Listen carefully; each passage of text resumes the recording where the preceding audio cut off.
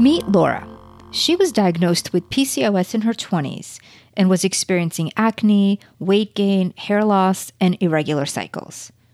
She started taking the birth control pill as that was the solution her doctor recommended, and many of her symptoms actually subsided, so she was very excited. She was on the pill for about 10 years, but then she started reading about the potential negative effects of the pill and didn't want to stay on it for a very long time. Plus, she knew she wanted a family in the next few years, and between everything, she decided to get off to give her body a break, so to speak. Well, balance was not what she got. Within a month of getting off, her acne came back, she gained 7 pounds, started having trouble sleeping, and started seeing hair loss again. She figured it must just be a transition and things will get better. However, 3 months later, her skin was even more broken out, and on top of that, she never got her period back. She waited a few more months thinking as soon as her period comes, all of this will probably go away. But 3 months later, still no period. After not getting anywhere with her doctor, she was ready to just go back on the pill to make all of this go away. But she knew that would just be a Band-Aid, and that's when she reached out to me. This is an issue I see often, and there's so many underlying factors. We did more blood work and saw that her DHEA sulfate was elevated and her testosterone was also on a little bit of a higher side. I knew we needed to do some balancing in exactly where we were going to start so that this doesn't become another health mystery. Every year, thousands of people are told there's no explanation for their health concerns and no way to fix them. They feel frustrated, undermined, and lost. I know because that was me before I figured out the actual causes and reclaimed my health. Now, I help others do the same. I'm Ina Toppler, and this is Health Mystery Solved.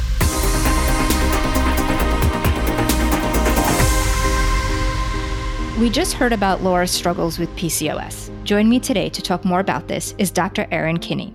Dr. Kinney is a naturopathic doctor as well as a prominent speaker. In her private practice and her workshops and retreats, she helps women rebalance their bodies so they can achieve optimal health and become their best selves. Dr. Kinney, I'm so excited to have you. Welcome. Thank you so much for having me. I'm happy to be here. So we're talking about PCOS today, and PCOS is so common these days, but for so many women, it's a diagnosis that comes with little explanation from conventional medicine, and I think even less direction on natural support and reversals of this condition. So just to make sure that everyone's on the same page, can you first tell us what does PCOS stand for and what does it mean? So PCOS stands for polycystic ovarian syndrome.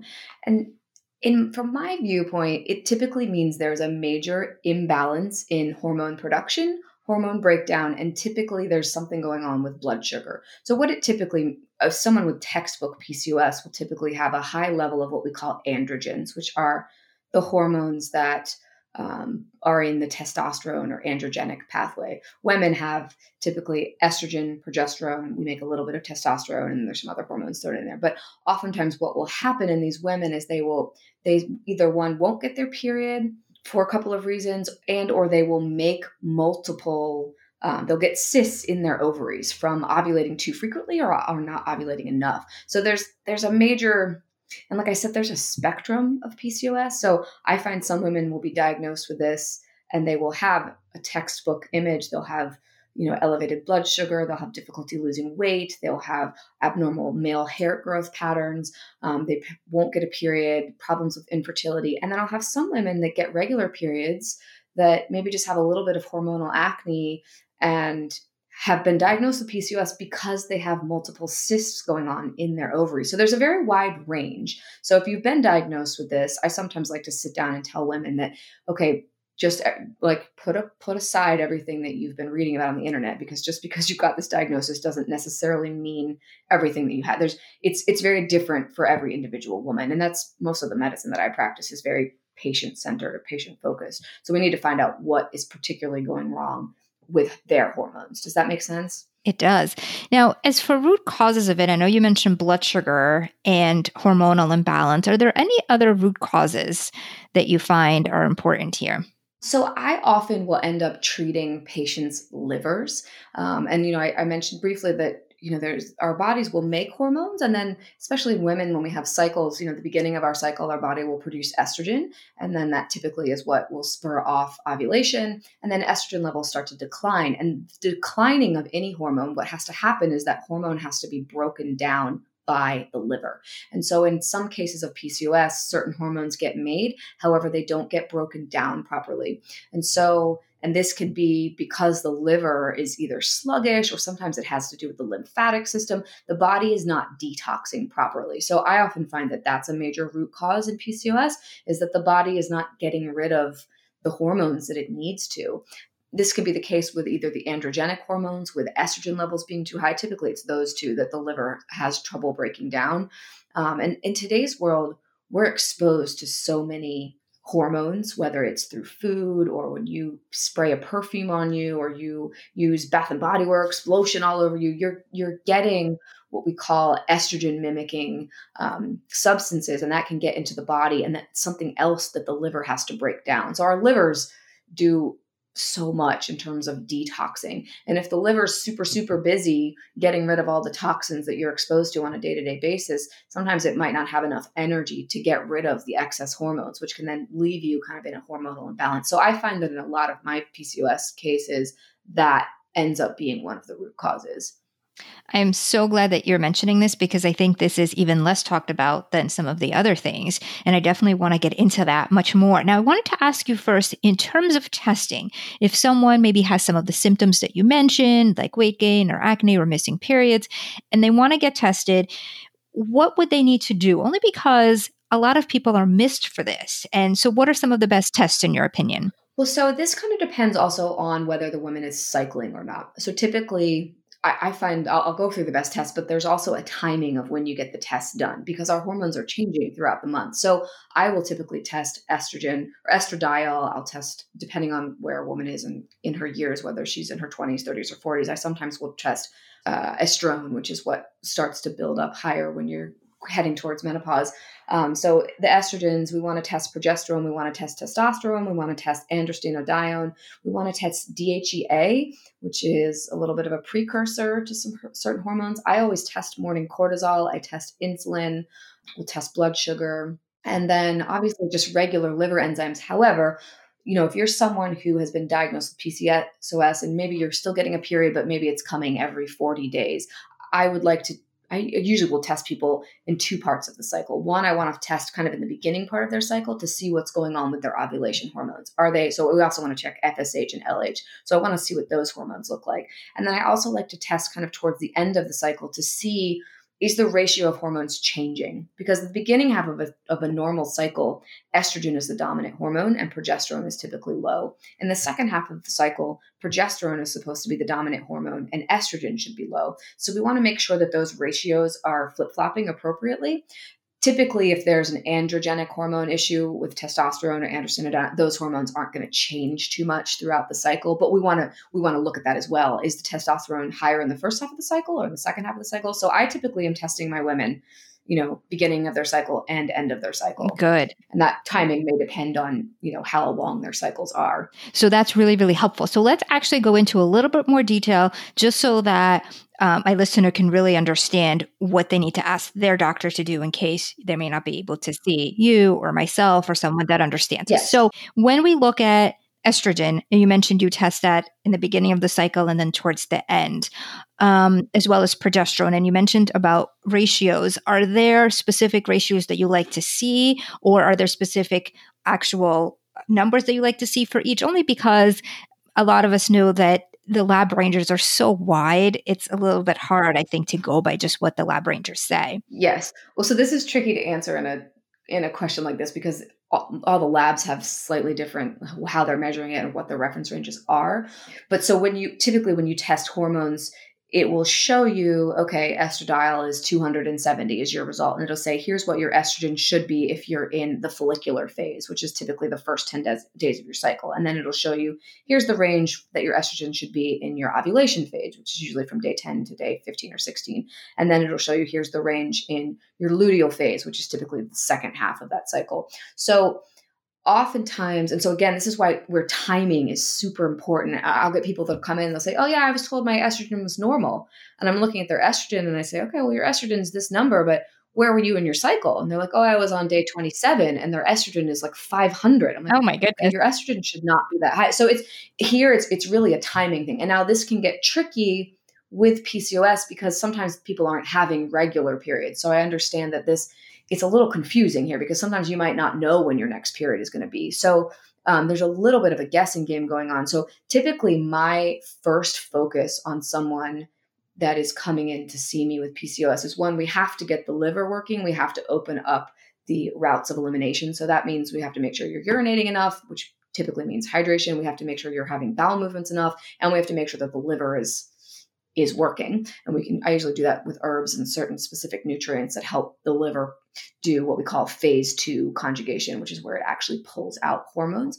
I know I got a little bit off topic, but I want to focus on making sure that they are ovulating. So typically when I'm first having those numbers checked, the FSH and the LH, which is follicle stimulating hormone and luteinizing hormone, we want to make sure that those numbers, and sometimes in PCOS, those numbers will look like someone is in menopause or perimenopause. Those numbers will go up elevated.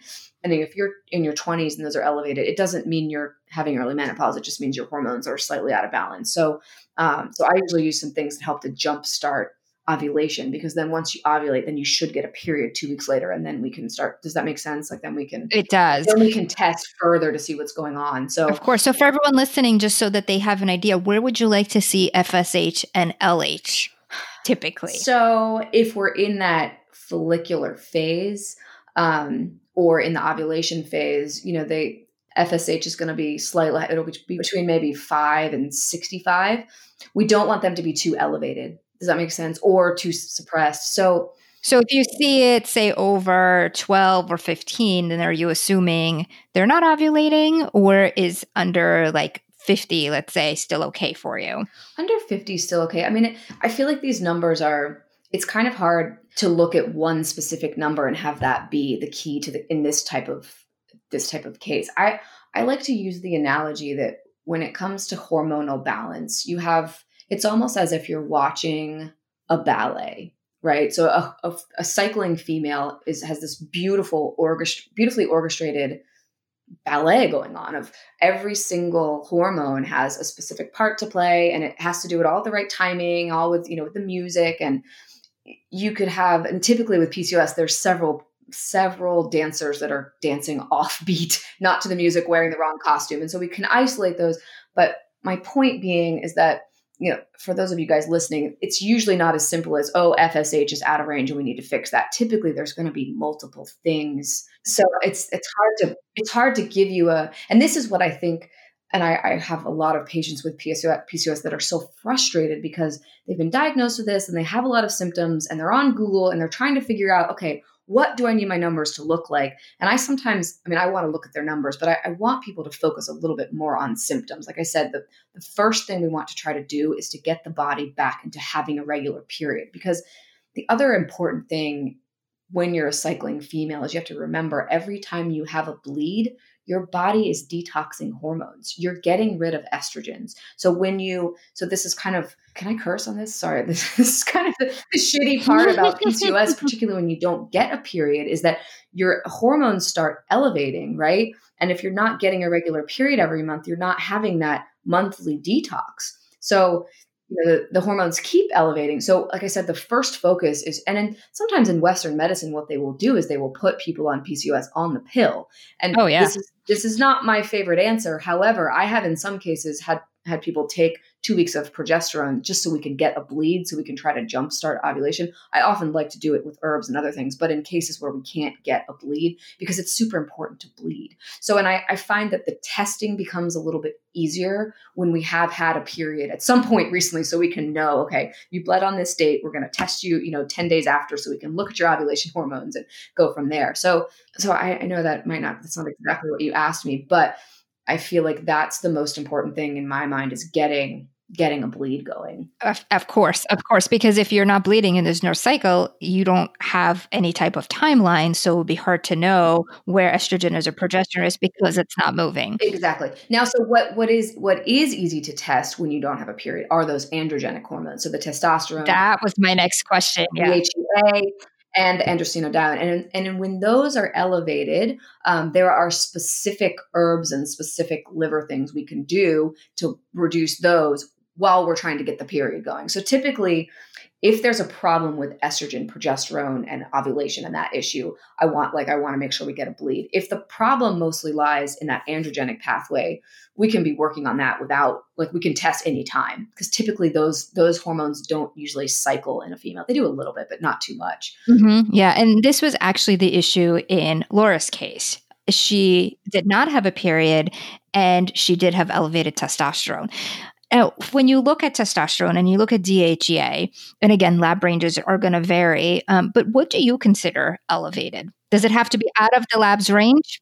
Are you looking at serum testosterone? So there's so many different ways you can test. That's the other thing. Oh, that's a really good point. Yes. Let's talk about serum first, and then we could talk about urine and saliva if you do those. Yeah. So I typically will start with serum. Insurance covers it. I like to start with labs that insurance covers.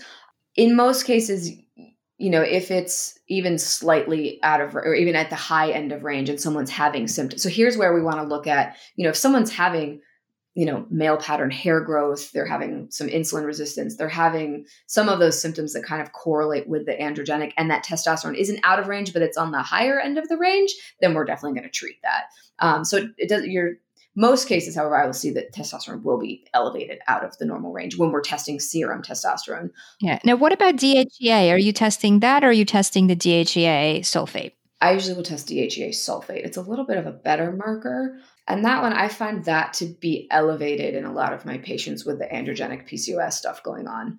And then, so the other thing that I always test as well is I want to get some sort of picture of what's going on with cortisol.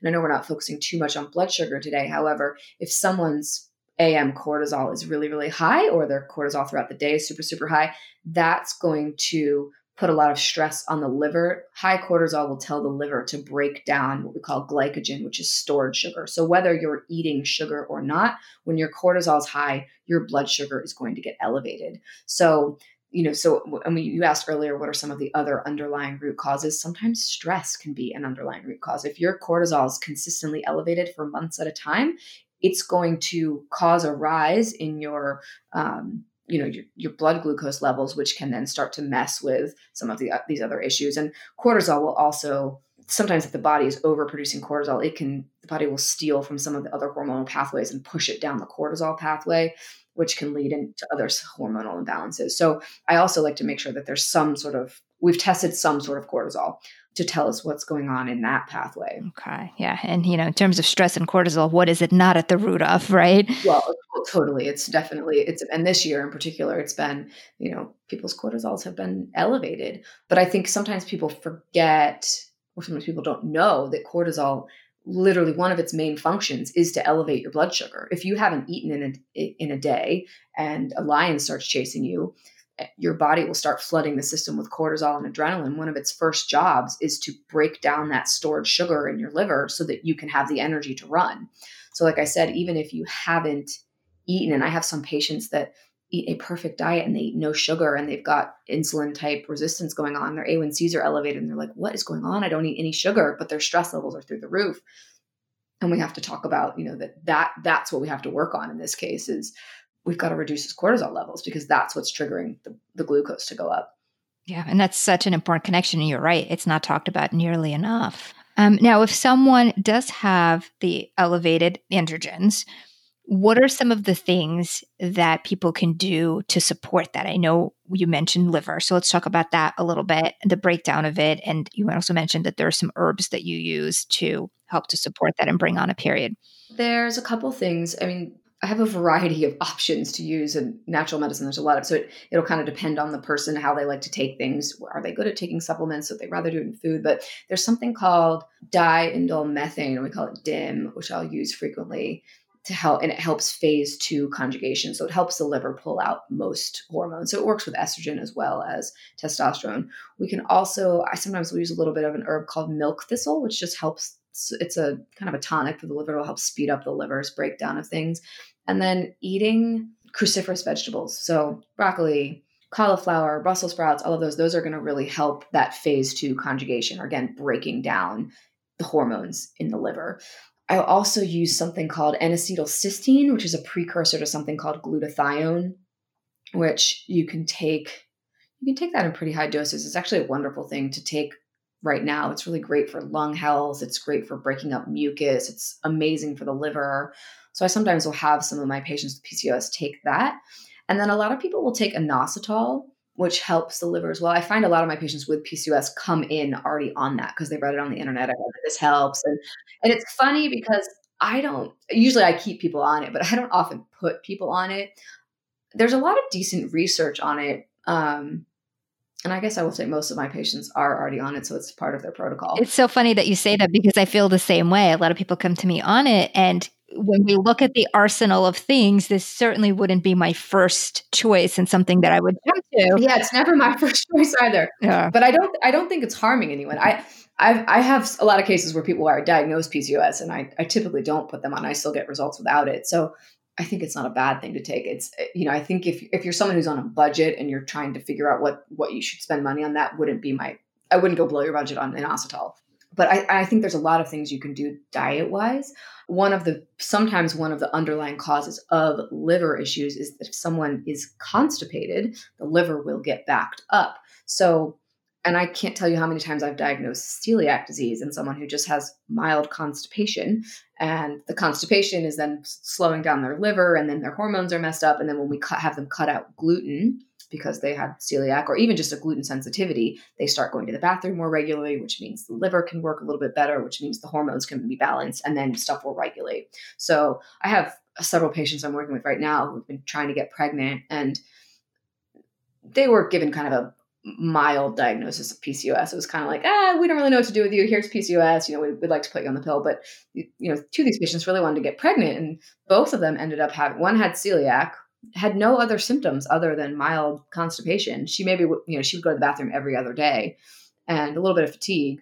And she's been off of gluten for a month, and she just emailed me yesterday and said she's pregnant. She'd never gotten pregnant before. So sometimes, so sometimes there's a diet factor that's causing the digestive system to be a little bit slower, which, as I said, then will back up the liver, and then the liver doesn't have what it needs to do in order to break down whatever hormone is elevated and needs to be broken down. Mm-hmm. Yeah. It's just so important to remember how everything is so interrelated.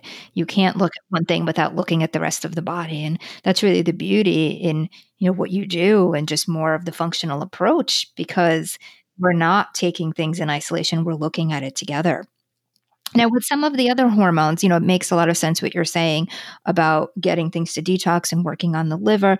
Now, what if someone has elevated DHEA? Is that part of the same cascade related to cortisol, or are there other things that you find it's related to, and any specific herbs or nutrients that you use for that? So elevated DHEA, it's kind of it's an odd one. And I have a couple cases where that's the only, the people I have this one woman, she doesn't really have too many symptoms, and her DHEA is slightly elevated, but her cortisol tends to run a little low. So I use, in my general population, I use DHEA as a little bit of an adrenal marker. If it's on the lower end, I'm usually like, your adrenals need a little bit of help. So when it's on the higher end, I think that the body, for whatever reason, is shunting towards DHEA. And I don't actually have a really great answer for you on that one. I'm still kind of trying to figure out the best way to deal with that. In most cases, if someone has PCOS and their DHEA is elevated, something else in that androgenic pathway is also elevated, what I typically see. Do you see that when you are working with patients? I do, but I also have a few cases exactly like you're saying, where DHEA is one of the only things that's high, and testosterone is normal, and surprisingly cortisol is not off too, because I also think when DHEA is high, we would expect cortisol to be off in some way, but in those cases, it's not. Yeah. So, I typically, what I have done with the patients of mine that look like that is I work on basic stuff. I make sure that their bowels are moving. I make sure that they're exercising. We work on diet. And one gal, hers just might be elevated. I mean, right now she has no symptoms. So I'm really big on, just for you guys that are listening, I think our bodies have, I call them your body benchmarks. So, your energy, what is your energy level? How are you sleeping? What are your bowel movements like? What are your periods like? What's your sex drive like? And those are kind of these markers for you to know how is your health, like how is your body? It's like a check-in for you to do. And usually when patients are sitting down in my office, I'm going through this like body benchmark list. Okay, how's this going? How's this going? And if things are really good, if there's one tiny elevated hormone, I'm not going to be too obsessed with if the body's functioning well. Do you know what I mean? If there's some crazy symptom and the DHEA is low, then I'm definitely going to treat it.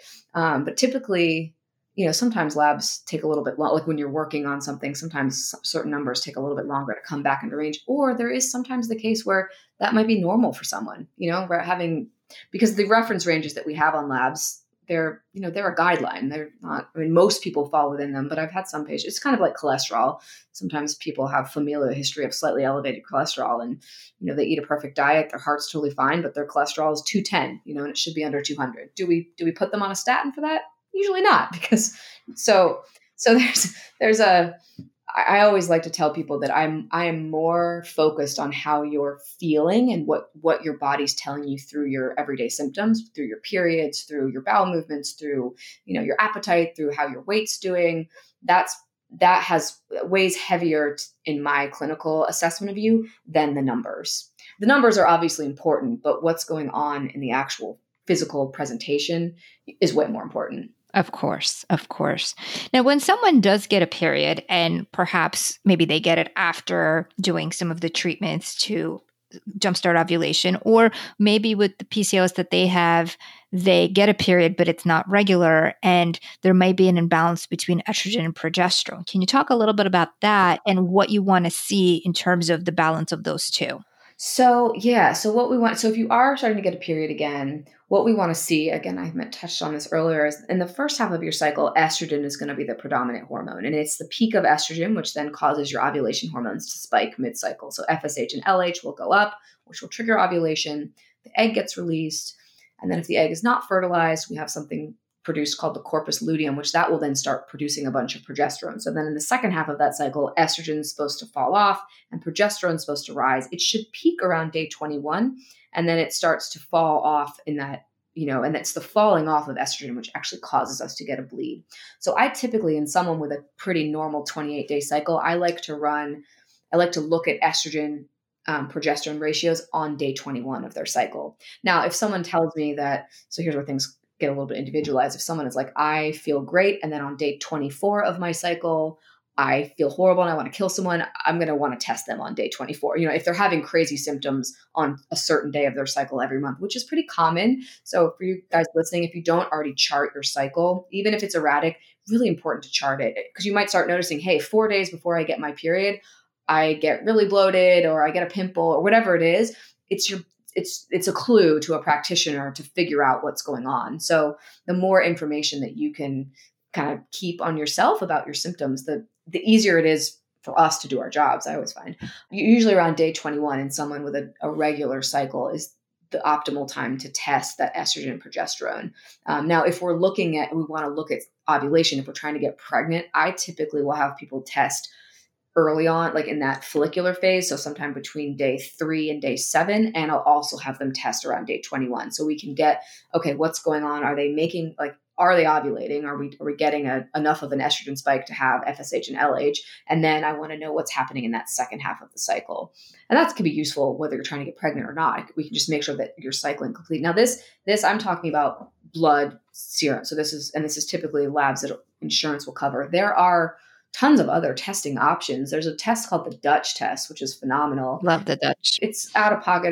Does insurance cover it? I don't think so. I mean, I think people could probably submit, but they don't cover it directly. But yeah, it's a few $100s, and there's several different tests, but it's saliva and urine. And so you can get sometimes a little bit more. This one, the Dutch test is pretty interesting to find out because there are multiple different types of estrogen, and the Dutch test will actually test, okay, you've got, a really high level of this particular estrogen. And so it just gives us a little bit more information about how we can help your body to break down certain hormones or what ratios are off.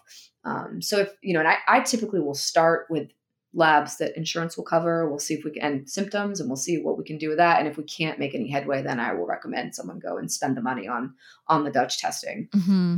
Yeah. And one of the things that I find, and I'm wondering if you're finding that also, is especially if people have longer cycles, is if they don't have that nice progesterone release and that nice increase. And so even though they have some progesterone, there's just not enough, and they have somewhat of an estrogen dominance. If that's the case, what are some of the things that you do? So you mentioned a couple of things. You mentioned like if someone's not if progesterone is not rising, that's sometimes you can get what we call like it looks like an estrogen dominance, but it's not. A typical estrogen dominance is your progesterone's normal and your estrogen is way too high. And in that case, we just do things to speed up the liver breakdown of estrogen. But when the problem is if estrogen is kind of normal, but progesterone is under, like we're not making enough progesterone, typically I don't like to do too much liver detox there because I don't want to detox more of the progesterone. Do you know what I mean? Like I want to, and typically in that case, I will use herbs from day 14 to day 28. I will use progesterone boosting herbs. In some cases, if those don't work and I'm working with, someone's Western doc, we might use progesterone in the second half of the cycle or throughout the cycle, depending on where the numbers are. But I really like the herb Vitex.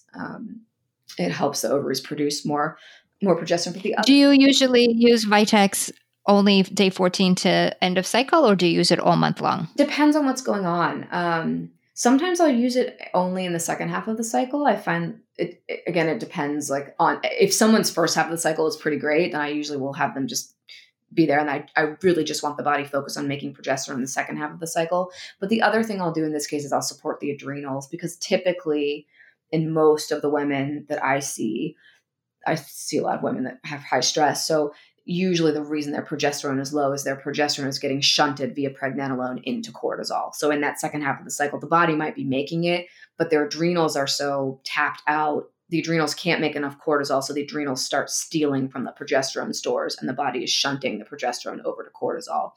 So I typically will have people on a common protocol for me will be people will be on adrenal support all month. And then for the second half of the cycle, I will be giving them something to tell the body, hey, you need to make a little bit more progesterone. But then we want to make sure that when the body's making that progesterone, that it doesn't get stolen over, doesn't get converted back over into cortisol, because that's what the body will do if you're under a lot of stress. So, and I like to talk to my patients about, if you are having a regular cycle and you're keeping track of it, that particularly that day 21 or from day 18 to day 25, you might want to build in a little extra rest for those days. If those days are typically when you have your worst symptoms and you're feeling tired, or typically your body is telling you, I need a little extra rest. So you might not want to hit the gym as hard those days, or you might want to cut back on, or you might want to sleep an extra 20 minutes in the morning or go to bed a little bit earlier, something that can help your adrenals build a little bit more cortisol, because that will ultimately help the progesterone stores in that second half of the cycle.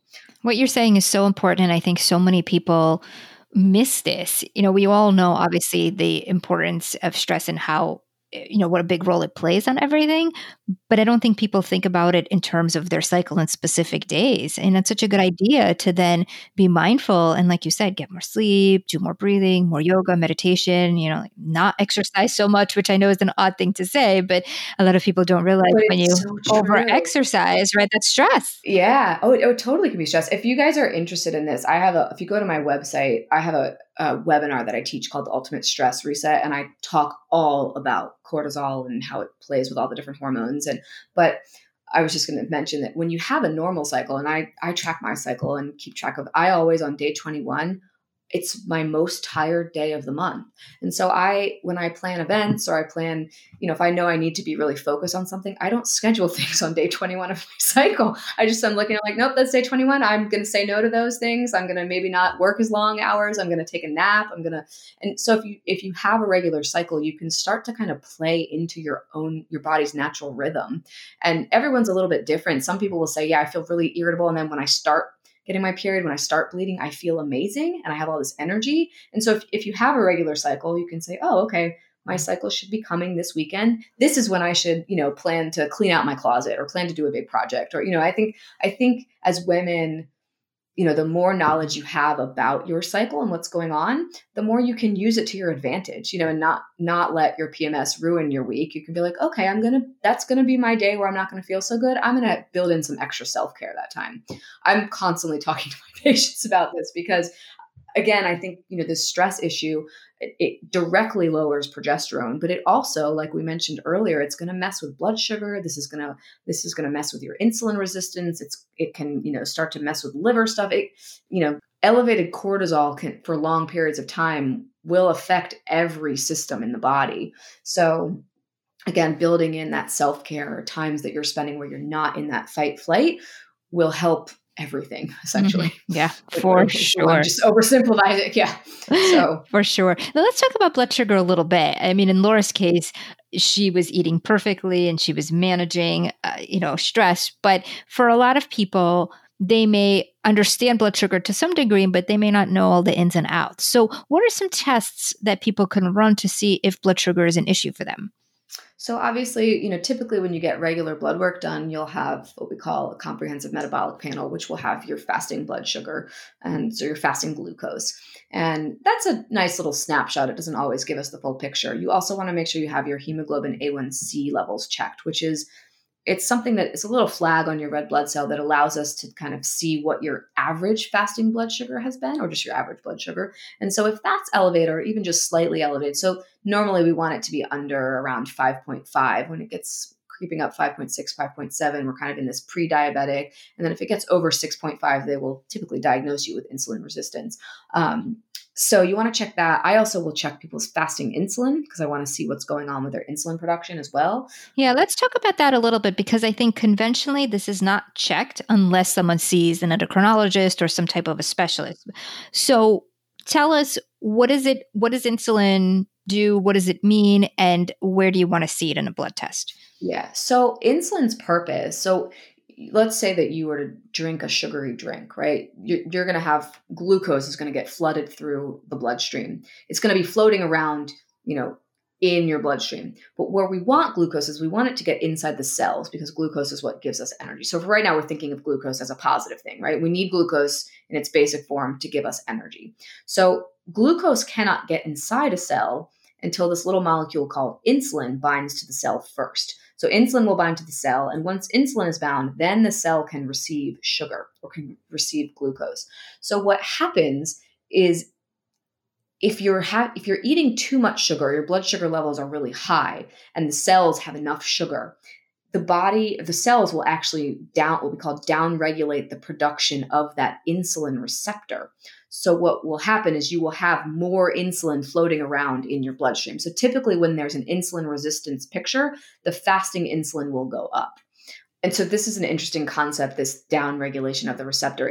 I like to think of it, it's almost like these cells are like a house, and if someone was soliciting at your door all the time trying to sell you something, you would eventually put up a sign that said no solicitors, and you wouldn't open your door because you get sick of it. This is essentially what's happening in the cells. They're saying, we've got so much freaking glucose, we don't need any more. So they stop receiving the insulin so that glucose can't come in. So again, and if your pancreas is working properly, because we're talking more, this is kind of type 2 diabetes, usually the pancreas makes insulin. So if insulin production is normal, but the cells don't have the receptor for insulin, you're going to see a spike in fasting insulin or even insulin after eating.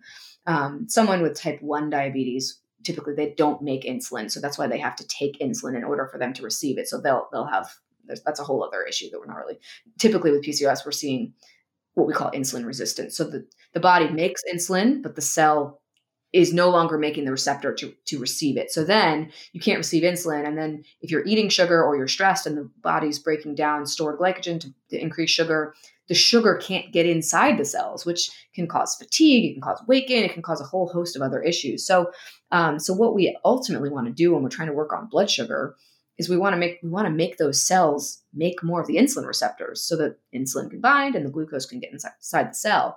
Because we don't want glucose floating around the the bloodstream, and we don't want insulin floating around too much in the bloodstream. We want them to do their job to bind to the cell So one of the easiest ways to do this is exercise increases the production of insulin receptors. So going for a walk after a meal, it doesn't have to be intense exercise, but walking is the best, easiest, free way to improve your insulin resistance. And then there's a lot of research on fish oil improving insulin resistance. I use some homeopathics that kind of remind the body, hey, body, you need to be making this receptor. But usually fish oil and adding an exercise are the two big ones that can be beneficial. Mm-hmm. And what about diet in those cases? Oh, and diet is obviously super important. So keeping blood sugar balanced. So if you've got, if your body is not accepting insulin, we do not want to have spikes in blood sugar or dips in blood sugar. We want to try to keep the blood sugar as neutral as possible. And one of the reasons why we don't want to dip in blood sugar, because some people think, oh, I just won't eat. I'll just skip a meal. But that's actually worse for you, because what happens is you skip a meal, and when your blood sugar goes down, that triggers your stress response. So then cortisol goes up, which then tells the liver to break down stored sugar. So even though you fasted, you now have elevated sugar. So it's really important to be eating, if you're struggling with this, working with a nutritionist is great to figure out what's the best, for your lifestyle. I have this little tagline. I thought you need to feed your needs. So you need to figure out what are my metabolic needs? What do I need to be putting into my body in order to keep my blood sugar, stable, so I don't have highs or lows. We want to keep things as kind of as calm and steady as possible, so we don't upset the stress system, and we don't over sugar regulate. Right. And that keeping blood sugar stable, especially monitoring the lows, is also so important that people don't talk about enough, because so often people will say, oh, I have a blood sugar issue. Let me just stop eating carbs altogether. And it can work for some people, and it does work well for some. But for others, I think that it causes that drop, which then creates the stress. Do you agree? Well, exactly. Oh, I totally agree. I think that, and I will say that I find this a lot when you're trying to come up with a diet that works for you. The number one rule I tell my patients when we're trying to figure out, and I want people to feel good about the diet the diet plan that we've come up with. If it's stressing you out, we got to find a different diet plan. Like if we're saying, okay, this is what we're going to do, and I can see in my patients' eyes, they're like, this is causing them more stress than the current diet, because that in and of itself is going to make the whole system worse. So, when you do make diet changes, I like to have people make small changes. We do baby steps. We make small things. If you're in a space where you can overhaul your diet and make all the changes that you need to do, and that's not stressful to you, awesome. But if thinking about even making one little change gives you anxiety, then we have to go slow, because like I said, the stress being one of the underlying issues. If you're a really stressed out person and you've never really focused on your diet before, and you go see a doctor and they say, okay, I want you to cut out gluten and sugar and dairy and alcohol, you're probably going to have a panic attack. So we need to, I always say that I like to meet patients where they're at. We want to meet you where you are. We're going to take baby steps so that we make sure that you feel empowered about your diet plan. So, as you mentioned, keeping blood sugar stable is super important. And I always tell people you need to find the diet that works for you and that works for the time in your life. Because sometimes I get people that come in, they're like, oh, when I was in my 20s, eating the paleo diet was great. I just cut out all carbs and it was awesome. But now they're, in their late 30s and they've got kids and they're working, and paleo diet might not really be it might not be the best thing for them. Like you mentioned, sometimes cutting out carbs is great. Sometimes cutting out carbs is more stressful to people. You might need a little bit of, if you're working and your brain is working, sometimes you need a little bit of glucose. We just need to make sure you have the protein to back it up. So, and again, here's where working with a nutritionist who really can understand what your needs are is really important. So I think that's my main message would be, if this is something you're struggling with and you're feeling overwhelmed by how do I figure out what's best for me, work with have someone help you with this, because they can say, okay, I understand what's going on. I see your labs. I see your picture. Here's a diet that, is like, and let's work on it together. But here's a diet that we can, we know is going to address your symptoms. It's going to help with your lab numbers, and it's not going to be too stressful for you. Absolutely. I can't agree more. It's all about looking at the whole picture and just working everything in. Yeah. Dr. Kinney, this has been so helpful. You are such a wealth of information. It was so good to hear more about the hormone detox and the liver aspect when it comes to PCOS, because that's not talked about nearly enough. And then, of course, all of the other hormones and the balance. Now, for those that want to connect with you, how can people find you? Yeah, so you can find me on Instagram and Facebook. I'm probably the most active there. So I'm at Dr. Kinney on Instagram, and I'm at Dr. Kinney ND on Facebook. I've got videos on there. Like I said, if you want to go to my website and download the Ultimate Stress Reset webinar, I talk a ton about the cortisol connection and how it, kind of plays into all this stuff. It's about 45 minutes. People love it. So it's free. You can get it on my website, which is drerinkinney.com. Yeah, I'm going to post a link to it in the show notes so people can go to it. And I am launching a podcast that starts next month, so on January 11th. So if you want to tune into that, I'll be talking about all kinds of different topics and bring on other guests. So please look out for that. That's great. What's the name of your podcast? The Dr. Kinney Show. That's great. Well, thank you so much for being here. Yeah. I really appreciate all of the information, your expertise, and I hope to connect with you soon. Yeah, sounds great. Thank you. Have a good one. As you just heard, there are many factors that all come into play when dealing with PCOS. For Laura, the stress component was a biggie. And remember, stress is not just emotional, but it's also physical. So what we did is we started looking at her food. We first looked to see if she had any food sensitivities, and she had a few. She came up really high for dairy, corn, and oranges. So we took those things out of her diet. And then we worked on balancing her meals so that her blood sugar is balanced. And as you just heard, there's a big component between insulin resistance and insulin and blood sugar support in general and the PCOS connection. So that was important. But also, there is a stress connection because when blood sugar is off balance, that blood sugar dysregulation is a huge physical stress on the body. So I worked with Laura to make sure that her meals were balanced. We worked on making sure she has a protein with all of her meals and that she does not have a carb on its own. So if she was having a good starch, like a sweet potato or brown rice or quinoa, we would balance that with some type of a protein or a fat, and ideally both.